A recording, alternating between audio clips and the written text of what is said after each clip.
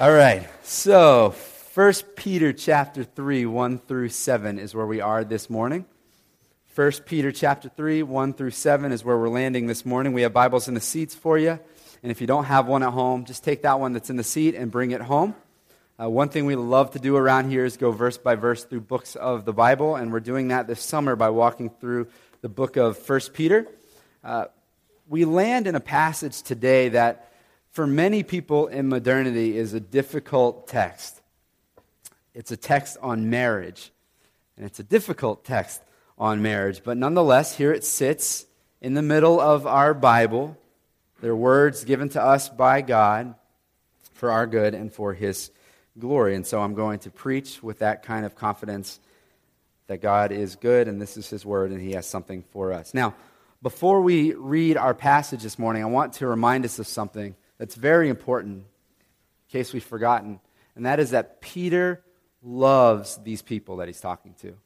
I don't know if you've heard that as we've read through this book and worked through this book, but I hope you hear it. I want to remind you, Peter loves these people. He wants only the best for these people, and he wants only the best for their marriages as well. Just a few weeks ago, I got to officiate the wedding of a guy named Chris Gill and his bride, Ashley. Many of you guys know Chris because he interned with us last summer through our Center for Ministry Training. Just a great guy, and he slept on many of your couches, or cat sat for many of you while you were on vacation.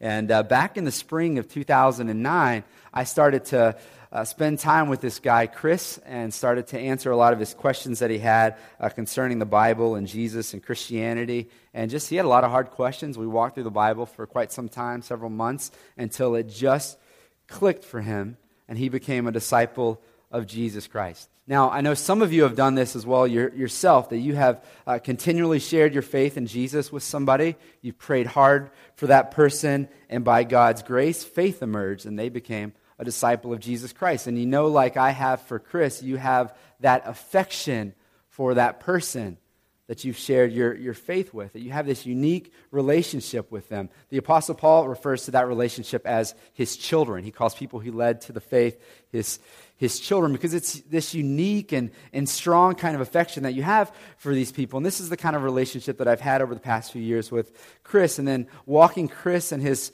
bride-to-be, Ashley, through their premarital counseling and then officiating their wedding. I worked really hard to ensure that these two were ready for marriage because I wanted the best for them. And know that this is the kind of posture that Peter takes in this letter to these people scattered all over Asia Minor. And there's a possibility that even these recipients of this letter were present at Peter's very first sermon. If you recall in Acts chapter 2 at Pentecost. Acts chapter 2 at Pentecost, it says that the people that were present there were people from Cappadocia, from Pontus, and from Asia, among other people. And that day, 3,000 people gave their lives to Jesus Christ. And then in 1 Peter chapter 1, as we open up the book, we saw that this letter is addressed to people from Cappadocia and Pontus and Asia, along with Galatia and Bithynia. And so whether or not some of these recipients were there at that very first sermon or not, whether or not they're actual literal children in the faith of Peter, he has in his apostleship this posture of pastoral care and love and affection for these people. He deeply loves these people. And he also relates with them in a really unique way, because they're under the persecution of the wicked Roman Emperor Nero, and he's under the same persecution. In fact, history tells us that he goes on to die under Nero, and tradition tells us that he was crucified upside down because he didn't want to be crucified just like his Lord Jesus. And so these people are being pushed out of their homes by Nero. They're having property taken away. They're being physically tortured, wrapped in animal skins, and sent dogs after them. They're being beaten. They're being killed. People are dying. People are losing family. It was an awful, awful scenario that they were in. And Peter's objective is to provide hope for these people. Now, with all of that in view, let's read our passage, 1 Peter chapter 3, verses 1 through 7. With hope in view, he says this, "Likewise, wives, be subject to your own husbands, so that even if some do not obey the word, they may be won without a word by the conduct of their wives, when they see your respectful and pure conduct. Do not let your adorning be external, the braiding of hair and the putting on of gold jewelry or the clothing you wear, But let your adorning be the hidden person of the heart, with the imperishable beauty of a gentle and quiet spirit, which in God's sight is very precious. For this is how the holy women who hoped in God used to adorn themselves, by submitting to their own husbands, as Sarah obeyed Abraham, calling him Lord. And you are her children if you do good and do not fear anything that is frightening. Likewise, husbands, live with your wives in an understanding way, showing honor to the woman as the weaker vessel, since they are heirs with you of the grace of life, so that your prayers may not be hindered. Now, many contemporary readers find this passage disturbing and oppressive, which is crazy because Peter's readers found this encouraging and freeing. And Peter spoke out of love, and he spoke out of a desire to inject hope into their lives. He wanted to help these people to display the hope of Jesus to the world around them. And one of the greatest joys that I have of pastoring a church that is largely full of young people is I get to perform many, many weddings. And for many of these weddings that I get to officiate, there's a lot of people in the chapel or the church building or outside or at the venue who are there who are not Christians. They don't know the Lord. They don't follow the Lord. And so this, for many of them, is the closest thing they'll ever get to hearing some kind of sermon. And I'll often quote Matthew chapter 5, verse 16, where Jesus says, "Let your light shine before others so that they may see your good works and glorify your Father which is in heaven." Because here's the reality. For lots of our people, their wedding and their marriage is the closest that some people will ever get to Jesus. And so Ephesians chapter 5 will tell us that the selfless and the sacrificial covenant relationship and commitment that Christians have in marriage displays to the world the kind of love that Christ has for his church. And so one powerful contribution that we as a church can make to our community, to our city, is scattering across this community and scattering across this city healthy and holy marriages. That is a huge contribution that we make. And history will tell us that as the people of God scattered throughout the Roman Empire, they lived out these commands. And within 300 years, by living out these commands, the people of God were able to change the Roman Empire. I mean, just flip the Roman Empire upside down. One of the greatest world powers of all time. And it wasn't great preachers, it was scattered Christians throughout the empire, living out words like 1 Peter chapter 3, and letting their light shine before others, as Jesus himself said. And I want you to know something. This still can happen today. I don't know if we believe that or not, but it can still happen today. In fact, just this week, I was sitting over coffee with a guy downtown, and he gave it all to Jesus, right there, sobbing over the coffee table. He gave it all to Jesus. You know where we met? At one of these weddings that I'm telling you about. You know what one major, profound impact that was on him was one of the couples within our church family. It still happens today. More than my messages, it's your marriages. My messages are in here.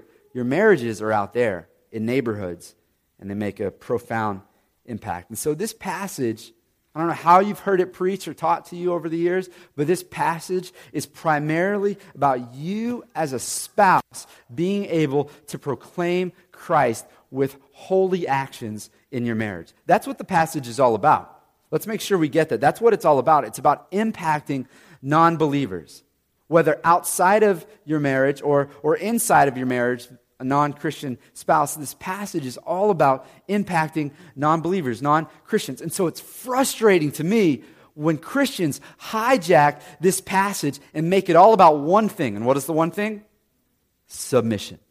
That's all it's about for so many Christians. Let's reread verses 1 and 2. Likewise, wives, be subject to your own husbands, so that even if some do not obey the word, they may be won without a word by the conduct of their wives, when they see your respectful and pure conduct. And so what is he talking about? He's talking about women converts who began to follow Jesus before their husband begins to follow Jesus. And that's not uncommon, is it? In fact, that's very, very common. I personally have never seen a husband and wife come to faith and start to follow Jesus at the exact same time, because they're two individual people with two individual wills. So I personally, maybe you have, and it's possible, but I personally have never seen that take place. Now, let's think about the context here.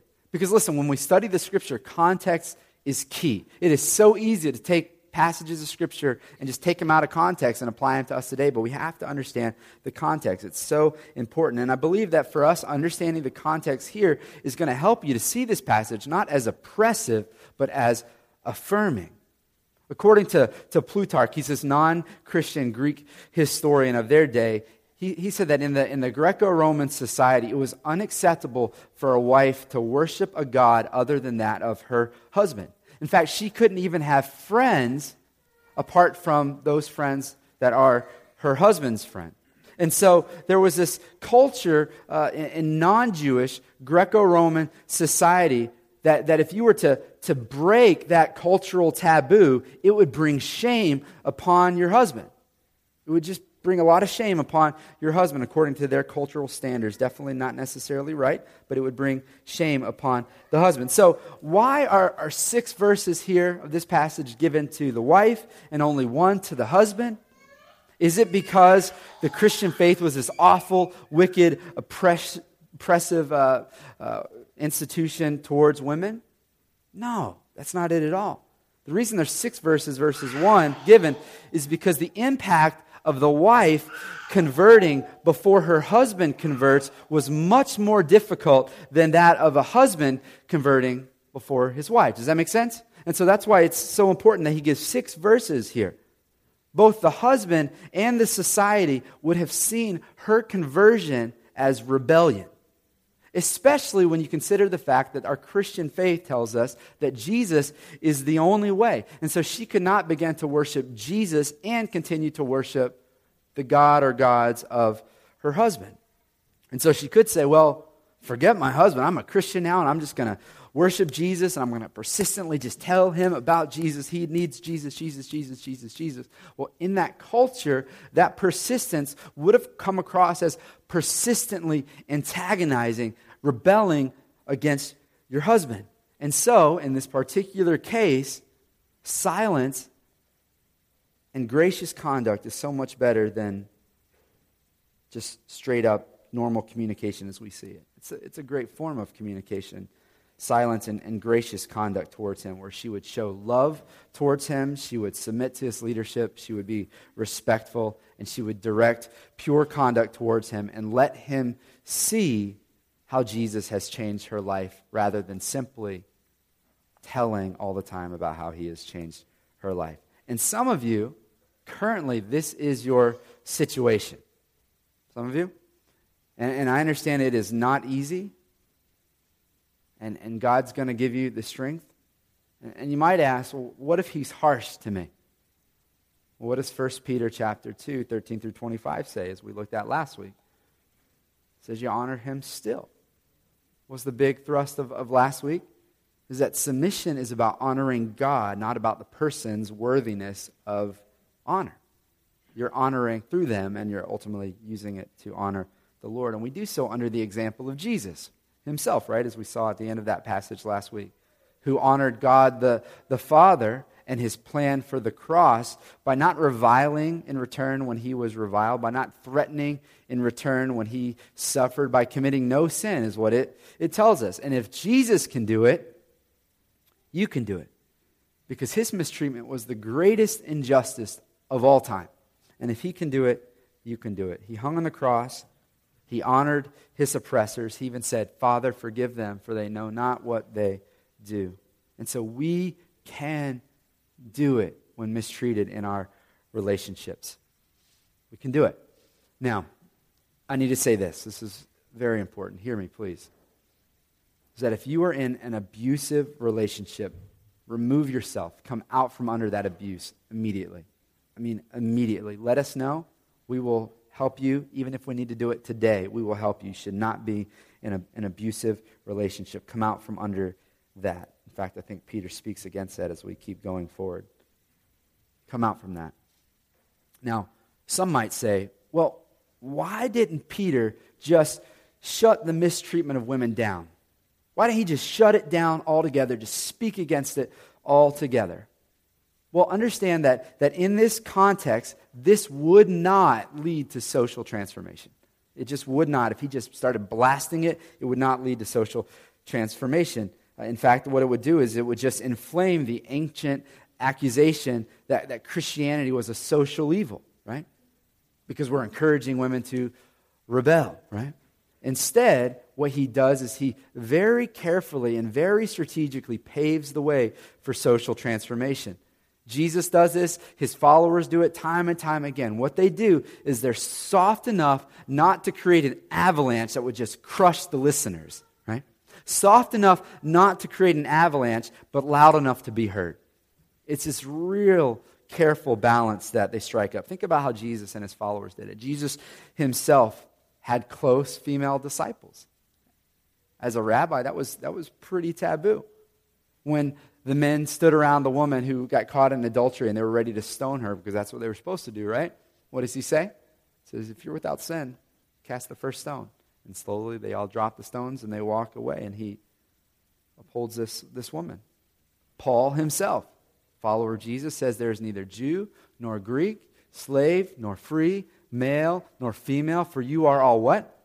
One in Christ Jesus. Luke, in his gospel account, he includes eyewitness testimony of women. That didn't even hold up in the court of law in that day. Luke says, no, they were there. See? They weren't just slamming, right? They're all paving the way carefully, strategically for social transformation. Softly, yet loudly at the same time. And Peter does so here. One, by addressing women and slaves. In that day, Greek moral philosophers would have never addressed women or slaves in their literature. Peter does. Another thing that Peter does is he gives these ladies a viable means to change the heart of their mistreaters by verse 2 saying, win them without a word. This is how it's going to happen. This is how it's going to happen, and maybe you've seen it in your own life. I know I have. See a spouse changed by Jesus. You may, it says, if you do this, you may, there's no guarantee, but you may see your spouse changed by Jesus as you give honor. And it's real hope. It's real hope that he's giving you. You could see their hearts change. And so, there's a case for social transformation here. Peter is delivering a message of hope. There's hope. There's hope. There's hope. And his readers would have read it that way. They would have totally read it that way. They wouldn't have found it disturbing and oppressive. They would have found it encouraging and freeing. And that was the intention of this passage. Now, that being said, at the same time, we need to understand that Christian women are called to be subject to the leadership of their husband.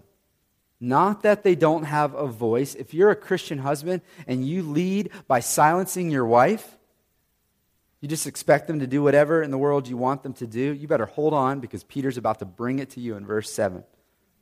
We don't lead husbands because we're smarter or because we're better. You better take time to hear her, because her input is invaluable. We lead not because we're better or because we're smarter or because we're more capable. We lead because Jesus called us to lead. And leadership can be hard, right? Leadership is difficult. Leadership is a burden to bear. Some of you men know the feeling of staying up at night, thinking about how am I going to provide for my family. It's a burden that you bear, much like a leader in a military troop will go out and he runs the risk of stepping on the landmines first, right? Because he's the leader. And that's what God wants us to do. We gladly take on this burden and we serve our wives in this way, under the example, Ephesians chapter 5, of Christ, who was selfless and humble and loving in his leadership, servant leadership. Not like King David, who got himself in trouble when he started leading from the throne rather than being out in battle like he used to do when he was successful. He led from the throne and he got tripped up big time, didn't he? He didn't go out to battle. He sent the guys out and he got all messed up in adultery and messed up his family, and generations to come. It was all messed up. We take the lead and we serve selflessly, humbly under the example of Jesus. And so, Christian women, you can honor God by following your husband's lead, even if he fumbles around in leadership. And trust me, he is going to fumble around in leadership. But you can humbly follow because you trust God. And because you're following is not because he's so worthy of your honor, but it's because God is worthy of your honor, and you honor God by honoring him. Peter goes on, and he speaks about adornment. And this is something that we all need to hear. Tons of us need to hear this. But look at verses 3 and 4. He speaks about adornment. He says, do not let your adornment be external, the braiding of hair and putting on of gold jewelry or the clothing you wear. Instead, let your adorning be the hidden person of the heart. So he's not saying simply, do not ever externally adorn yourself. Husbands, you can say amen to that, right? We like our wives to look nice, right? That's good. Rather, he's saying, do not let your adornment merely be external. Have you ever met somebody who's hot on the outside, but man, they're cold as ice on the inside? You know what I'm talking about? You ever met that person? Saying, be concerned about the inner virtues. Now, here's a simple way to evaluate. James, in his little book there, James says that the Bible is like a mirror. And we look at the Bible like a mirror, and it tells us who we are and what God has for us in his future and what we can look like in him. The Bible is like our mirror. So here's a simple way to evaluate. Which mirror do you spend more time in front of? The Bible or the one hanging on the wall in your bathroom? That's a great way to evaluate. Proverbs chapter 31:30 says this, says, charm is deceitful and beauty is fleeting. The woman who fears the Lord is to be praised. You ever feel that? Beauty is fleeting.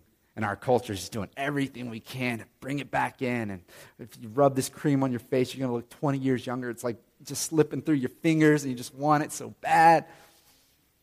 Somebody said, Josh, when you hit 30, it's over, my man.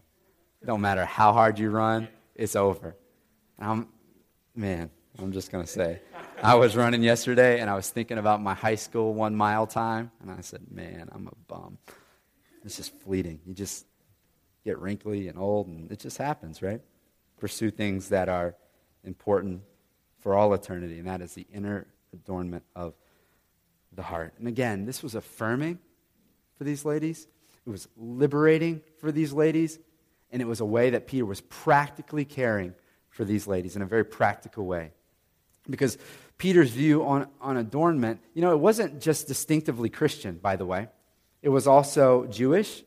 So the Old Testament speaks to this. We just quoted Proverbs 31:30. But also it paralleled Greek moral philosophy of the day that said that external adornment was often seen as tools for seduction. Right? Not totally unlike today. So practically, if Christian women were going to leave their home and they were going to go to worship if their husband wasn't a follower of Jesus, it could easily be interpreted as further antagonizing the husband by putting on this adornment. What's she trying to do right now? Is she trying to be sneaky? Is she being deceitful? So she's going to worship without him. That alone would be difficult in the day, but going outwardly adorned ruffled even more feathers and raised more eyebrows. A woman who worshiped contrary to her husband in that day would often just get kicked to the curb. We're not talking about Jewish. We're not talking about Christian. We're talking about Greco-Roman society. She would get kicked to the curb, out of here. And oftentimes along with her daughters who were paralleled with her. And so Peter says, listen, don't let outward adornment be your mark. He's protecting her. He's saying, when you go to worship, don't go all decked out. You're going to raise more eyebrows. You could get yourself in a lot of trouble. I just pray that we feel the weight of this. That we're living our lives to honor the Lord, for him to look at us and say, beautiful. Right? Not for the favor of other people. They look at us and by their world standards say that we're beautiful, whether it's the hair, the jewelry, or the clothing, or the makeup, or the thigh gap, or the beach body, or whatever it is. God values the heart, right? God values the heart. He sees your true beauty, even if you feel like nobody else does. So, we're busy taking selfies today. Apparently that's the word of 2013 was selfie. We're busy taking all our selfies. Let's take a selfie of the heart rather than all looking glammed up. Let's take a selfie of the heart and just evaluate. Are you adorned inwardly? That's what God wants for you. Peter goes on, look at verses 4 and 5, chapter 3. Or 5 and 6. He says, "For this is how the holy women who hoped in God used to adorn themselves, by submitting to their own husbands, as Sarah obeyed Abraham, calling him Lord. And you are her children if you do good and do not fear anything that is frightening." So again, this passage is intended to provide hope, but I'm sure that many people heard one thing. Sarah obeyed Abraham and called him her Lord. Now, if this makes you angry, let me remind you about the book of Genesis. And in the book of Genesis, we actually have Abraham obeying Sarah 3 times. He's hearing her input and he's listening. The point is that Greek philosophers would set up all these kind of women in their writings for role models. And he's saying, listen, along with your new identity in Christ, you need to understand, ladies, that you are grafted into the family of the Jewish matriarch, Sarah. It's a beautiful thing. This is a great role model for you. And when her husband made mistakes, and man, he made some mistakes, didn't he? Hey, babe, just pretend like you're my sister for a little while. Just stupid stuff, right? She followed his lead, and God blessed her for it over time. So, ladies, how can you honor him? How can you honor him? How can your conduct be more pure? How can your conduct be more gracious at home? How can you be more respectful? How can you be more loving? How can you, when he reviles, not revile in return? How can you do that? Because God may use this, according to Scripture, to turn his heart. There's real hope in that. It's not this kind of false, floaty in the sky kind of hope. It's real hope. Time and time and time again, the faith blew up in this day at a rate that nobody had ever seen before. Thousands, tens of thousands of people just coming to faith in Jesus. And it wasn't just couples, boop, boop, 2 at a time, like walking into the ark, walking into faith. It was 1 at a time, and then one of them had to be honoring in their conduct, helping the other one to come to faith. So how can you do that at home? We're in this microwave society, you know. I don't think I can remember life without a microwave, and some of you can. But I remember when microwaves first came out, people were real skeptical of microwaves. Like, what is that? It's like computer chips and craziness. I don't know. And now it's just everybody has a microwave. We put something in it. And now we can't even wait for 30 seconds. I mean, I hit add 30 seconds. I'm just like, come on. It's like not fast enough, right? That's our culture, right? At the same time, when it comes to seeing the heart of your spouse turned, it might not be a month. It might not be a year. It might not be a decade. Be patient and live out the command of the Lord here. And be encouraged. Press on. God sees you. He knows your heart. He loves you. He says, I'm with you. I will never leave you. I will never forsake you. Let's do this. Let's keep going. Press on. Now, one last verse to husbands and to future husbands, and I think a statement to men in general. Let's look at verse 7. It says, "Likewise, husbands, live with your wives in an understanding way, showing honor to the woman as the weaker vessel, since they are heirs with you of the grace of life, so that your prayers may not be hindered." So he makes it really clear. Your leadership, men, in the home is not licensed to mistreat, right? Not at all. On the contrary, Peter addresses the prevailing Greco-Roman perspective of the inferiority of women. And he says, no. He says, they are heirs with you of the grace of life. So your internal inheritance, they have that internal inheritance if they trust in Jesus. He refers to women as weaker vessels, and so people go, oh, no, he didn't right now. Did he just say that? Right? Think of it like this. We think of it, we've done this before here, we think of it like fine china. And at home, you know where I put my weaker vessels, my fine china? Put it in the hutch on the top shelf. Because we love it, we cherish it, we want to protect it, care for it. You know where I put my coffee tumblers? In this cabinet right beside the sink. Whenever it seems like when I open the cabinet door on mornings before work, they just fall out and just crash on the ground because I would just shove stuff in this particular cabinet because we're not super concerned about what's going in there. The reality is 9 times out of 10, if you drop a coffee tumbler and fine china, coffee tumbler is going to win. right? Not that either of those vessels is more valuable, just one is more fragile. They have different functions, but we protect the weaker, and he instructs husbands. She's a weaker vessel. We care for her. We protect her. We don't misuse her, mistreat her. We honor her. We live with her in an understanding way and honor her, put her up on the top shelf of life as the weaker vessel. And it's interesting, live with her in an understanding way. Men, we have got to study our wives. We've got to study our wives and understand her. She's complex, right? You're like, yeah, amen. She is complex. Seek to understand her heart and to honor her. And our society kind of has this backwards, don't we? I know many men are obsessed with sports, and we could watch Sports Center for hours on end. And you're studying the players, and you're watching what they do and how they work and function. And in sports and in business, we've been trained to find weaknesses, right? And then capitalize. That's how we're going to win, right?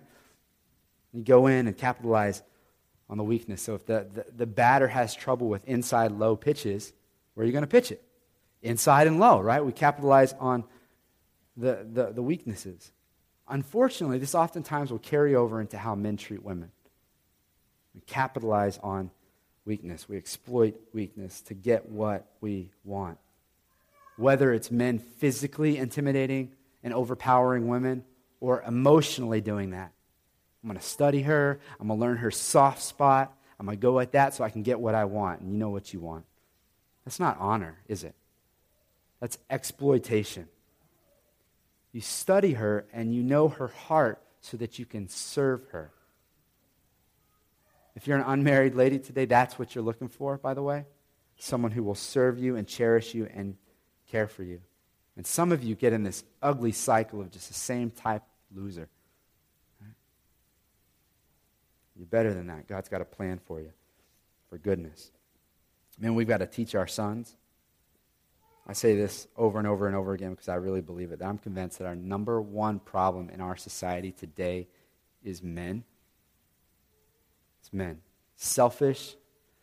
They're manipulating. Misguided priorities. It's a lot of men. And the truth is, it's hard to teach an old dog new tricks, right? So we got to teach the young pups, right? We got to teach our sons. If I can brag for a second, let me brag. My oldest son, Isaiah, he's a smart kid. I mean, he really is a smart kid. Math is really easy for him. He's practically been balancing my checkbook since age 5. I mean, it's just ridiculous. No, he does household math for us all the time. So my wife and I will have some number that comes, and we just go, Isaiah, he just throws it out there. I mean, since he was 5, it's mind-blowing here. The problem is with his teacher, you remember this? She says, you have to show your work, buddy. You can't just give me the answer. You got to show me how you came up with the answer. He just looks at the equation and says, well, here's the answer, right? And just crazy numbers, quickly. It's unbelievable. He just does it in his head. And so that's why I just say, I don't need a calculator. I got my son, right? But his teacher says, I want to know how you got there. You need to figure out how you got there. And he says, who cares, right? Doesn't matter. I got it right, didn't I? And he gets so frustrated. He's like, I'm right. Who cares? I mean, I get that. Fellas, don't let this be you in your marriage. And so often, we care about just what's on the other side of the equal sign. Like all of this equals this. If I do all of this, my wife will let me go out with the other guys. If I do all of this, my wife will get off my back and stop nagging me. If I do all of this, I get sex. If I do all of this, I have a happy wife. And we say stupid things like, happy wife, happy life, right? But listen, show your work. Show your work. You don't just try to get here. You got to know why these things lead to here. Why does all of this make her happy? Why does all of this make her feel close enough to be intimate to you? Why does all of this satisfy her? You got to know your wife. Turn off the TV and start talking to her. Turn off Sports Center and start talking to her. What is she anxious about? What is she praying about? What is she lying awake at night anxious about? What is she reading in her Bible? What are her questions about God? You go get the answers. What are her insecurities? What are her fears? Study your wife. Know your wife. Just like you did when you first met her. We were really good at that when we first met her. We tried to win her heart. Then you got a ring on it and you're all good, right? No, you got to study your wife. She's an amazing, complex woman. Now, ladies, you got to let them try. You got to let them give it a shot. You got to let them fumble around. Even today, tomorrow, the rest of this week. Oh, sure, now that Josh said that, go for it. Uh-huh. No, hey, he's giving it an effort, right? Honor his effort, right? Honor his effort. And let him try to honor you. Not perfectly. We strive to be like Christ. Really, can we be like Christ? It's Christ in us, the hope of glory, but not our actions to earn his favor. Let me ask you, and let's just close out this way. Can you imagine if we all lived this way? If we all lived this way in how we relate with people, in how we relate in our relationships, can you imagine? First of all, we would all be more satisfied, right? And that's Peter's hope, right? He wants to encourage you. He wants the best for you. That's why he writes this stuff, not to be oppressive or demeaning. He knows that this is how God has designed us and we can thrive in this relationship. He wants the best for us in the midst of difficulty. And these people are in some serious difficulty like we have never known, right? And if we all lived this way also, we would make an impact. Wouldn't we make an impact if we all lived this way? Marriages scattered all over the place. We make an impact to a spouse who doesn't know Christ. And for people who know no gospel other than your marriage, we can make a tremendous impact, couldn't we? Let's take seriously the Apostle Paul's exhortation in Colossians chapter 4, verse 5. He says this. He says, conduct yourself wisely towards outsiders. And let's do that with our marriages. Being mindful that people are looking on. They want to see that Jesus has died and resurrected, and there's proof of that. Not with some scientific experiment, but with your life change. With us living differently, with us living distinctively, with us two imperfect people being able to love each other sacrificially and selflessly till the day one of us dies. That's how we're going to make a great impact. That's how the gospel exploded, was people living out the words of the book of 1 Peter in the midst of heavy persecution. That's what we need. Let me pray. Father, thanks so much for your word. Your word is truth. And it speaks to us in a real way, and I pray that you have given us some real, tangible ways to go and to live out your scripture. That we would not be hearers only, but we would be doers of the word. And that we would make an impact for some of us within our marriage, some of us in a future marriage, some of us, our marriage being placed in the midst of office mates who just talk negatively about their spouses, and we're going to honor. In a neighborhood, we're going to stand out. A sports team, for our children, we're going to stand out. In the PTA, we're going to stand out. In the parks, we're going to love our kids well. May we scatter, Father, after we've gathered here, and go and be salt of the earth. And people would see our good works, and they would glorify our Father in heaven. And it's because of Jesus. Because you have forgiven us of so much. How could we hold anything against each other? And God, if there's anybody in this room today who has never given their lives to Jesus Christ, they've never seen that you have done for them what they couldn't do for themselves, that you lived the perfect life and you died on the cross, the death that we deserve, not you, in our place as our substitution, and you resurrected to life, and you're King, and you call us to follow you and to trust in you. I pray that people would do that today. They would call upon the name of the Lord and be saved. And do whatever work you need to do in our hearts, Father. May we respond throughout the course of the remainder of our time together. In Jesus' name we pray. Amen. Amen.